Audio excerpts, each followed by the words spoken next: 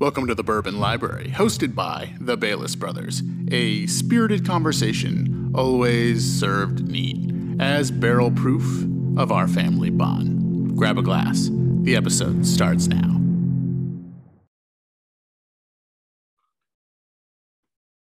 Pappy. Okay, so Pappy. Pappy. Well, okay, I'm glad you said Grandpappy, because this is a story that we talk about a lot that I think we need to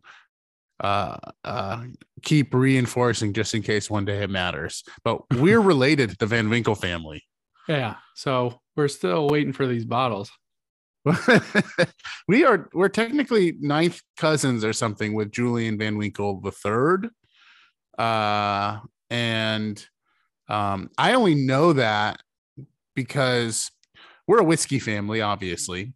And a couple of years ago, my whole life I've been told you have the Van Winkle eyes, which is a part of our family. It's my grandmother's maiden name. Her maiden name would be Brown, I think. But I think it was before Brown. It was before Brown was the Van Winkles. Yeah. And I believe. I know that's the other side of the family. Oh, okay. The Browns. So we have Van Winkles in our family, though. Nonetheless, on our maternal side, there's the Van Winkles, and I've been told my whole life you have the Van Winkle eyes, and that's where this certain eye shape came from. And then I was like, it was around Christmas, and I was like, hey, Dad, Van Winkle's a kind of interesting name. We were always talking about the Dutch and all this thing. Like, what's the origin here? Are we related? And then they went and they asked this Uncle John, and who's my grandmother's brother, and turns out, hey, look who's on the family tree, the Van Winkles. Yeah, they put one together, and there they were. We're branched off. We're a far branch from. We're a far branch, but you know what? We're on the same tree. Hey, I'll take it. Yeah. So that's all to say, we're talking about family today. Well, I also want to add, when we first started the podcast, I made like a list so we could all get bottles ahead of time. Yeah. And I put, in year one, I put Pappy into year two's list of bourbon. It was like 52 bottles a year or something. Yeah. Or maybe even less, because we're doing like one a month. But anyways, I put them in like, here's what we could do.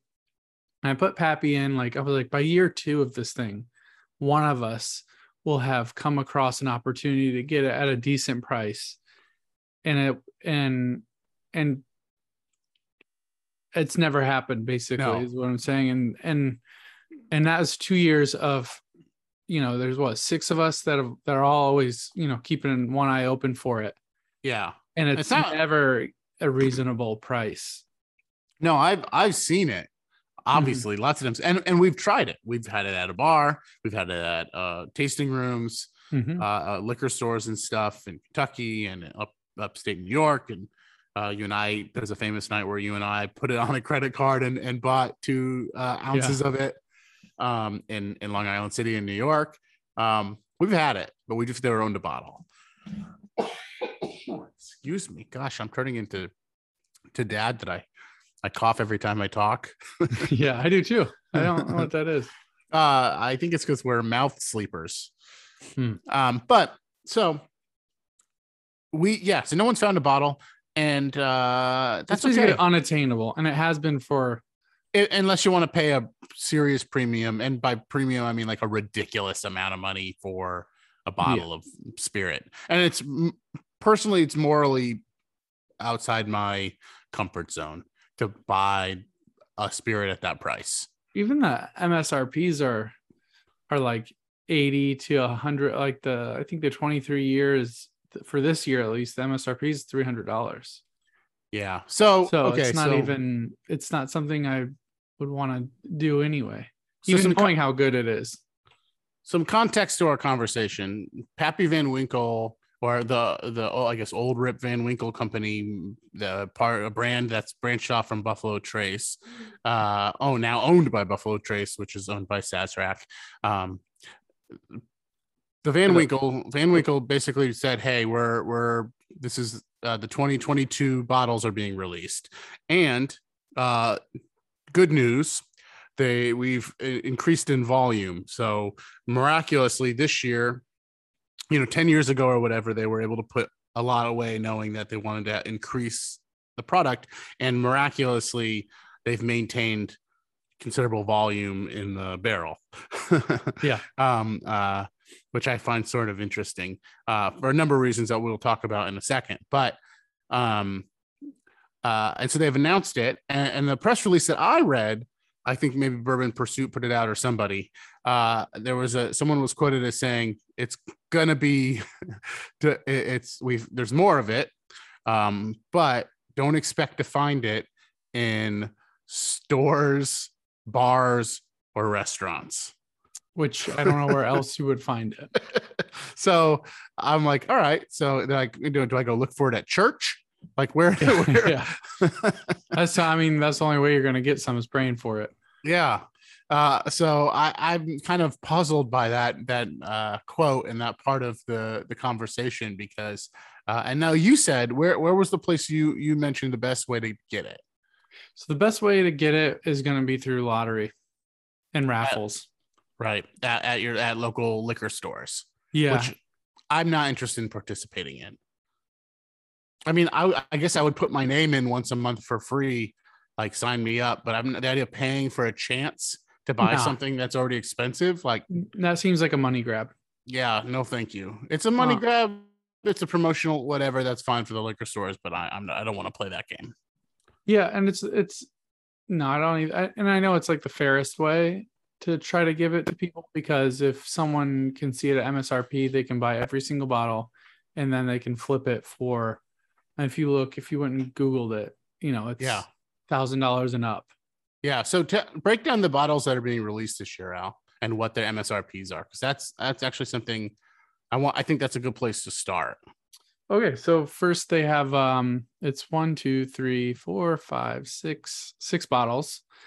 The first is the old Rip Van Winkle handmade bourbon 10-year-old, which is 107 proof. 107 proof. Almost as if it's exactly antique 107. Exactly. Wait a minute. That's your old Rip Van Winkle. That's gonna be $70 MSRP, okay. Which good luck. Then they have the Van Winkle Special Reserve Bourbon 12-year-old, which is 90.4 proof, and that's 80. And then they have a Van Winkle Family Reserve 13-year-old, that's 95.6 proof. That's going to be 120. Then they have a Pappy Van Winkle's Family Reserve 15-year-old, which is also 107 proof, and that's 120 as well. And then Pappy Van Winkle's Family Reserve Bourbon 20-year-old, 90.4 proof, which is $200, which is where we're starting to get up there. And then the, Pappy 23 for $300. Yeah. And so those are there. And those are all MSRPs. You're not going to find that. It's just kind of confusing, because do you feel like more people, because Pappy has built such a legend around their product, that more people, if they put out more of them, that more people would buy them at MSRP? They could start selling bottles regularly at $300, which seems to me, they don't benefit from a secondary market. They don't benefit from a markup price. So why not release more of them? Well, I think the idea, there's probably some supply and demand considerations there. If they wanted to go big one year and they made a bunch of it, I don't know if it's easy. It's definitely not easy to make a 23-year-old bourbon. It takes 23 years. Yeah. So they have to be looking back that far. Yep. Absolutely. But same with a lot of these are pretty old. And they need to make a good 23-year-old. Exactly. Because people are paying a premium price at MSRP, and they're paying an extraordinary price on the secondary market for that. So it can't fucking suck. Yeah. Like if you look at Stag, didn't get made last year because it didn't meet the quality. And if you believe that it's truly a pursuit of the best possible thing, if it doesn't meet that standard, they don't make it. Yeah. You are under that thought process. And then this would be the same thing. Yeah. Not all the barrels that are meant to be Pappy get turned into Pappy Van Winkle bourbon. So it's interesting to me, because so going back to what I was saying earlier, like a factor here is like you have, assume based on reading Pappy Land, which is an incredible book, by the way, for anyone who hasn't read it, read Pappy Land. But Julian Van Winkle goes through with a couple of other folks and picks what's going to become part of the Van Winkle brand out of the same barrels that ultimately become Weller 12-year or Antique 107, which are also allocated but easier to find and lower MSRP and cheaper. And the idea, and I mean, so that's why you have poor man's Pappy or whatever, which is like Weller 12 and 107 and 107 mixed together. But the idea is that they're going through and being like, okay, this, because of where it is in the rick house or whatever, this is distinctly tastes like Pappy Van Winkle. This, on the other hand, distinctly tastes like Weller 12-year or whatever. And then they let stuff age to the where it needs to be, but I assume that they come from the same rick houses or the same barrels or whatever. It's the same mash bill. So it's like, in some ways, it's kind of interesting because you're basically, if you're a tastemaker, you're going through and you're saying, all right, then this one is going to be cost like it's going to cost a little less, but this one's going to cost a little bit more based on your flavor palette.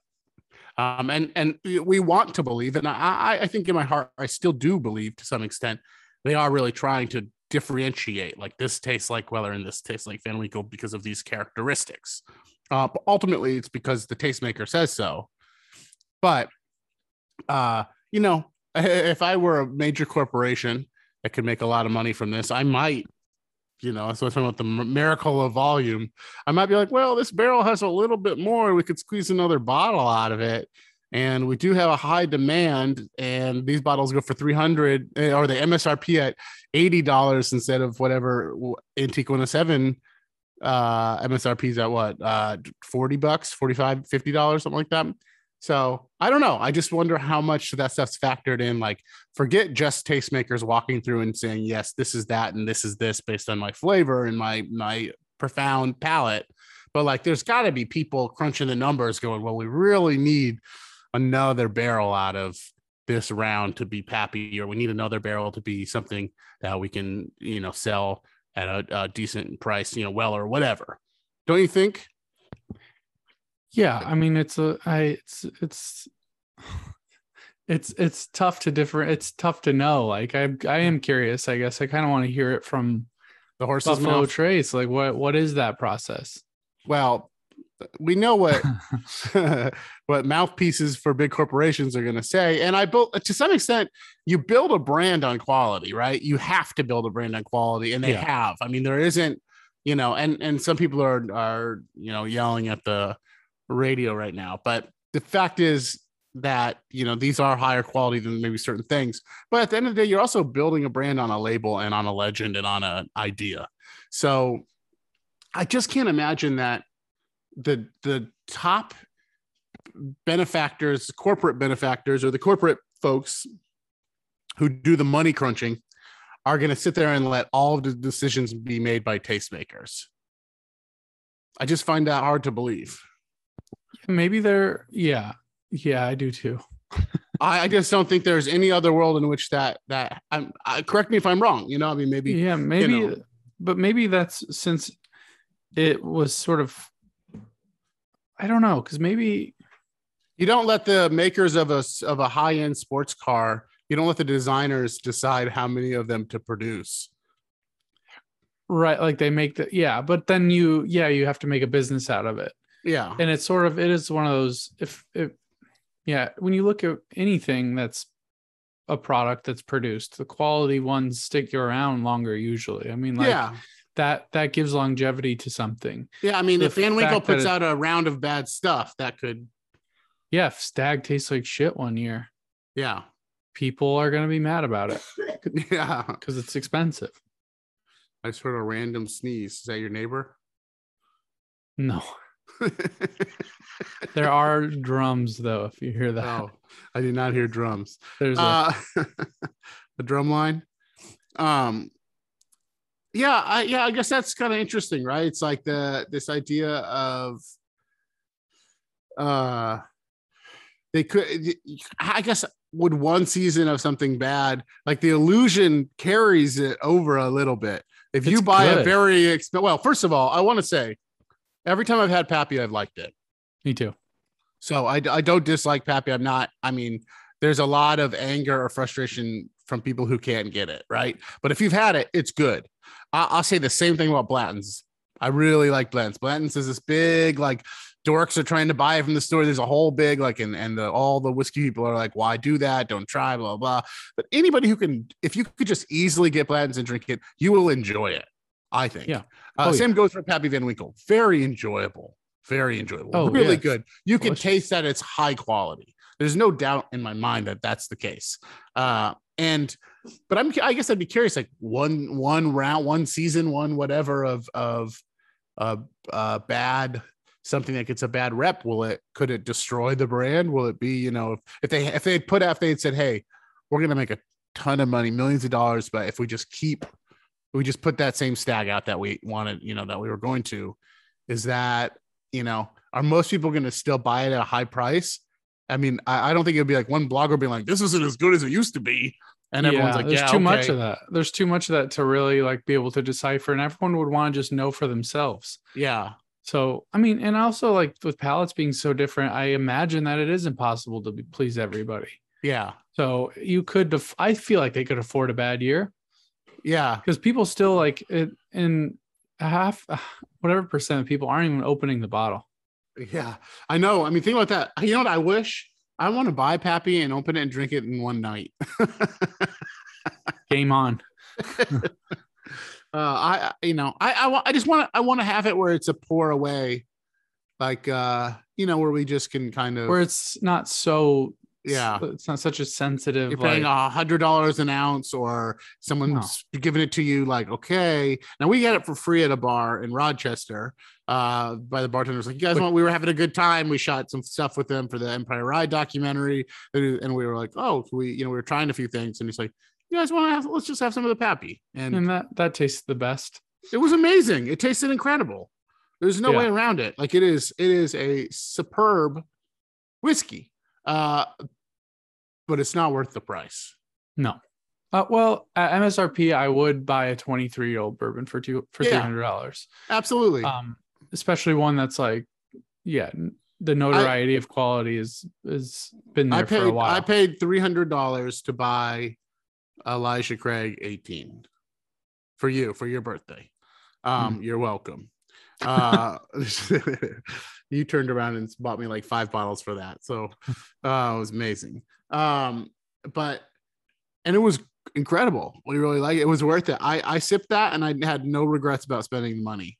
No, it was so good. It was really good. And so I would spend $300. That's fine. I would do that for an excellent quality bourbon that means something, that feels special. But I wouldn't pay some secondary market sucker for that. I also don't trust it. Yeah. There's too much, like you see in wine, that there's been several stories of fraud. So yeah, I had it at a bar once. What? Oh, go ahead. Sorry. Oh no, there's just stories of fraud. It's like, obviously that doesn't just happen in one spirit. Fraudsters are on all industries. So I went to a bar in Alphabet City, in Lower Manhattan. It was a nice bar. It's the kind of bar where everybody knows the coke dealer. It's just like, oh, that's Jerry. It's the coke dealer. He's like in a suit, It's not like some crazy guy outside. But it's like it was like the kind of bar where they could sell cocaine. The bar, what kind of bars are you going to? No, it's just the kind of, I've never done and will not do cocaine. But it's the kind of bar where, I don't know, it's just a high-end clientele, a lot of finance bros, a lot of like people with money. And they had Pappy, and my friend was a bartender, and he just poured me one, and we both had it. We were both like, wow, this is kind of weird. and like, to this day, I mean, it had a familiar, now that I've had it a few times, there was a familiar sizzle to it that I hadn't experienced up until that point, really. That you get from like Stag or like a higher proof, stuff. And so there was a sizzle to it that I was like, I can recognize now as sort of being of quality, but he was like, I don't know, I think this tastes weird. They might have, sometimes they refill the bottles. Ugh. And it's like, oh, I hate that. Yeah. And But I mean, well, what that'd do you be know? so easy for a bar to do that. Yeah. Yeah. Do you know what bottle it was? I don't remember. No, probably like a 10-year, Yeah. but I don't So know. yeah, they all vary so much. I mean, some of the like the 23 year is only 90 proof. Well, Yeah. also I just think that like you have to taste it more than once too. Yeah. If you like, you kind of have to like wrap your head around whiskey and bourbon before you're giving Yeah. it a, you have to like A know fair what you shot. like and what you don't like and try different proofs. You can't just like come off the street and taste it and be like, this sucks or this is great. Yeah. I Yeah. mean, I didn't have the kind of good. palate then. I didn't have the kind of palate then that could really determine what I was tasting. And I hadn't had it before enough to know what to expect. Yeah, Um, that's how I feel about like when I think about the first couple times I had it. yeah. I was like, I don't really get it. But then the last couple times, Yeah. I was like, kind of chasing that Yeah. flavor profile. Yeah, no, it's exceptional when you get the good stuff. But and most bars are good intentioned. I mean, people want to open their bars and serve real good, quality stuff. But there are places, especially places that feel they might be able to cheat a higher end clientele, who wants to show off a little. They might refill a bottle. I don't know. I wouldn't. It would be just in my mind. It's just too easy, and I'm a moral person, I think. But Well, like, yeah, I you think know, the doc was called Sour Grapes, and yeah, the guy he was actually very talented because he could sort of recreate some of these flavor profiles with cheaper wines, yeah, and he was blending them together, and then he was relabeling bottles and like making like it was really kind of cool. But his friend was like a film producer, wealthy guy, yeah, and they like got close and they drank a lot of wines and he bought wines from him. He sold his friend wines and yeah, he was like, they were good. They were like, it was a, like, he's like, I can't believe this. Like he yeah, almost refused to believe that it wasn't what he thought it was. yeah. I mean, And, that's and think about just like tasting something like that's incredible because you're yeah, wrapped up in experience. yeah. That's like, So, I mean, there's a documentary about, I forget what it's called, so I apologize, but it's about this guy who, this lady at this famous gallery in New York selling Rothkos, and and a number of other paintings, but Rothko was a big one, that were actually fake, but they had been like, they were so good and so convincing as Rothkos that they were put into like Rothko books, like published as part of like a gallery's collection of actual Rothkos. And because Rothko had made so much work, it was like, well, yeah, sure, of course there could have been a couple that ended up in this random, but the story got weirder and weirder about who owned it and where it came from. Because like literally someone showed up and like pulled them out from their car, which in the art world is not that strange of a thing to happen. But it was like these families were like, oh, I saw this piece at this gallery and I had to have it, and it was a Rothko, and they were millionaires or whatever. And then they were just like so devastated, like they deceived us. This. I'm like, but didn't you love the art and you were willing to pay millions of dollars for this art that you loved? You had to have. yeah, you believe And it's just and it was done really expertly. So two things: one, the artist is incredible, good for them, and two, like you loved something, and were you paying on like what value did you determine you were something you love? I don't know. I just think it's a weird like, or what value do you give something you love? Well, unless you, yeah, that's what I always think. There's a difference between these things, but they're also all the same person. Is yeah, like the person who goes to the store to get a bottle of bourbon to drink, and then there's one that goes to collect yeah, and maybe drink, and then there's the one that goes to just flip it or like yeah. have it to have it. Like, I mean, there's gonna be a fair amount of people trading, right? Like we met a guy in Ohio. This is a story we've told before, but he was at a liquor store and he was buying, I think, and we were on the hunt for Antique 107. We were in Ohio, and I forget what he was buying, but he bought like two of one thing to try to trade for another. So he knew he could get two. I remember he's getting some Elijah Craig rye. Oh, really? It was weird. Yeah. Yeah. That was the first time I'd really seen it though, because yeah, I mean, I don't know enough about it to say, but for me, that was new. And I feel like that was part of the ripple effect of craft whiskey making rye on the East Coast, that sort of the big guys were like, well, better start putting our rye out. We put more rye out. Yeah. Yeah. Now it's exploding. Yeah. I always saw today a complaint that was really funny. Somebody, Clay Risen who's in our film, in our Empire Rye doc, has a new book. He writes for the New York Times. He's a great whiskey writer, and he also writes obits, which is kind of amazing. Has a new book about rye, and someone wrote, "Rye is so popular that I have to buy Clay Risen's rye book on the secondary market," and it showed that Amazon had already been sold out from it or something. And it's just, I think it was one of those early things where they're like, the books hadn't been distributed to all the places yet, so they like sell out real fast, but they're the volume one is still going, to the places it needs to go. But I just thought it was so funny that it's like everybody knows that rye's having this moment. Mm-hmm. And this idea that you even have to buy the book on the secondary market is kind of funny. But hey, I won't buy Pappy. I won't buy Pappy on the secondary market. I really don't think I ever will. I don't think I can. And I don't think I don't think I can. And even if I found it at a liquor store, I wouldn't pay more than MSRP, because MSRP is already expensive. And, at what point do I owe a liquor store 4 times what something costs? Mm-hmm. Like that's also just greed.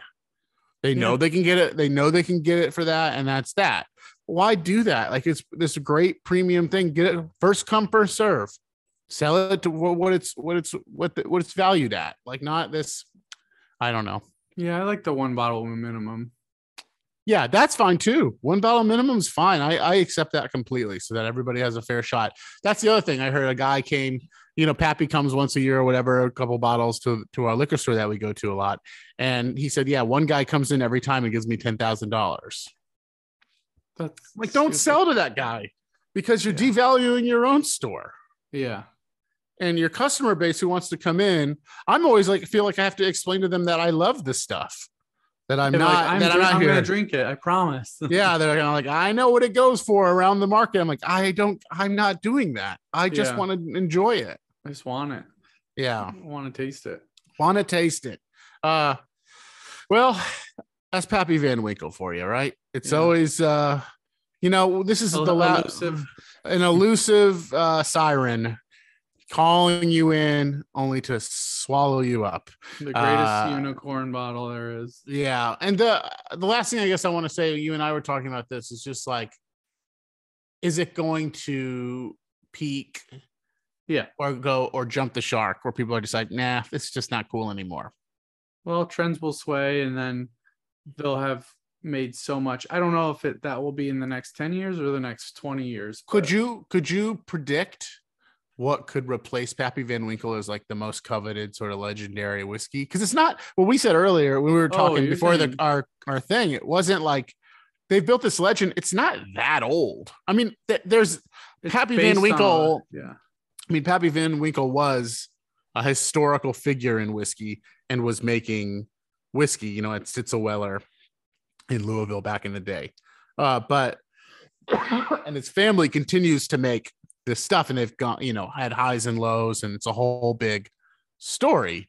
And it's multiple generation whiskey making. But the reality is, it's not like Pappy Van Winkle as we know it, and especially Pappy Van Winkle being produced by Buffalo Trace, hasn't been that long since that's been going on. The juice that you're getting now that's labeled Pappy Van Winkle has not been that juice for what, 20 years, under 20 years, under 10 years. We're in, generation 2, 3 of the releases. Like the first Buffalo Trace release wasn't that long ago. So however long, and they didn't do the 23 year that year because they didn't have it yet. So the Pappy book refers to it. I can't remember, but it was like they started considering these last 5 years, 15 years ago, 20 years ago. Right.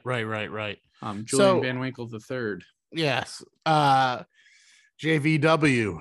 Mm-hmm. Well, yeah. So, I mean, I guess I'm curious, what do you imagine what's a new legend? What could be the next Pappy Van Winkle, in your opinion?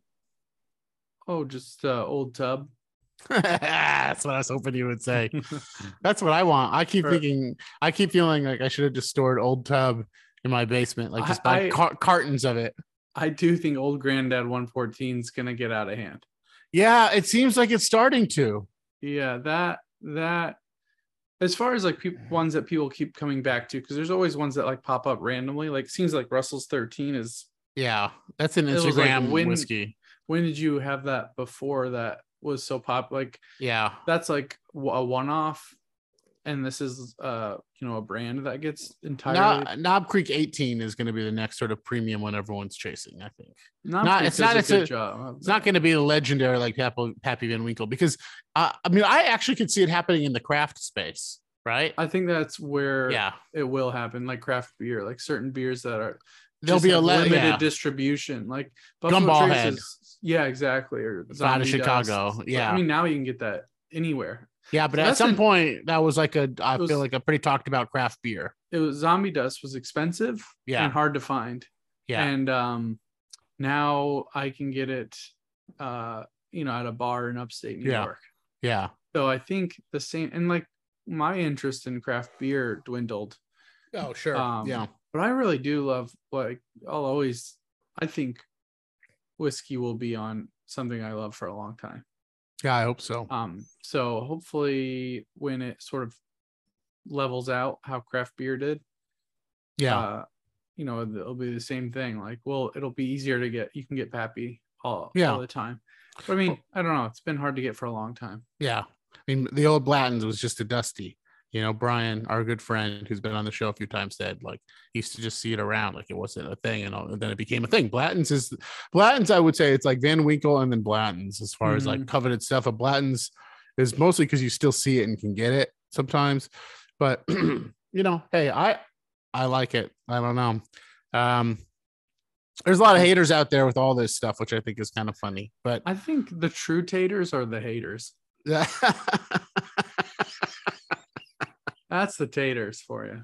Yeah, no kidding. If you go on there and you're mad and you're angry at all these people who are passionate or just getting into it, and you're like, I know more than you, you're the tater.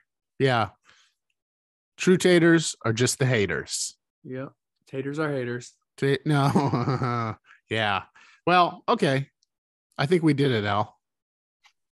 Wait, why'd you laugh? Did I say something wrong? No. I just think we did it. I just laughed. I thought that's a good way to end the program for this fine day.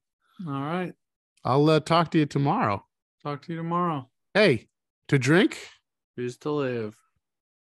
Catch you on the flippity flip. Thanks for listening to our show. If you like what you heard, kindly take the time to rate and review our show wherever you're listening. It will help us grow and make more episodes. Remember to follow us on Spotify and tell your friends about the Bourbon Library. Do you have a bourbon you think we should try? Let us know, and we might just feature it on a future episode. And we'll be sure to give you a shout out. If you're listening from Spotify, Anchor, or Apple Podcasts, turn on those notifications so you know when we drop a new episode. All right, bourbon lovers. Until next time, to drink is to live.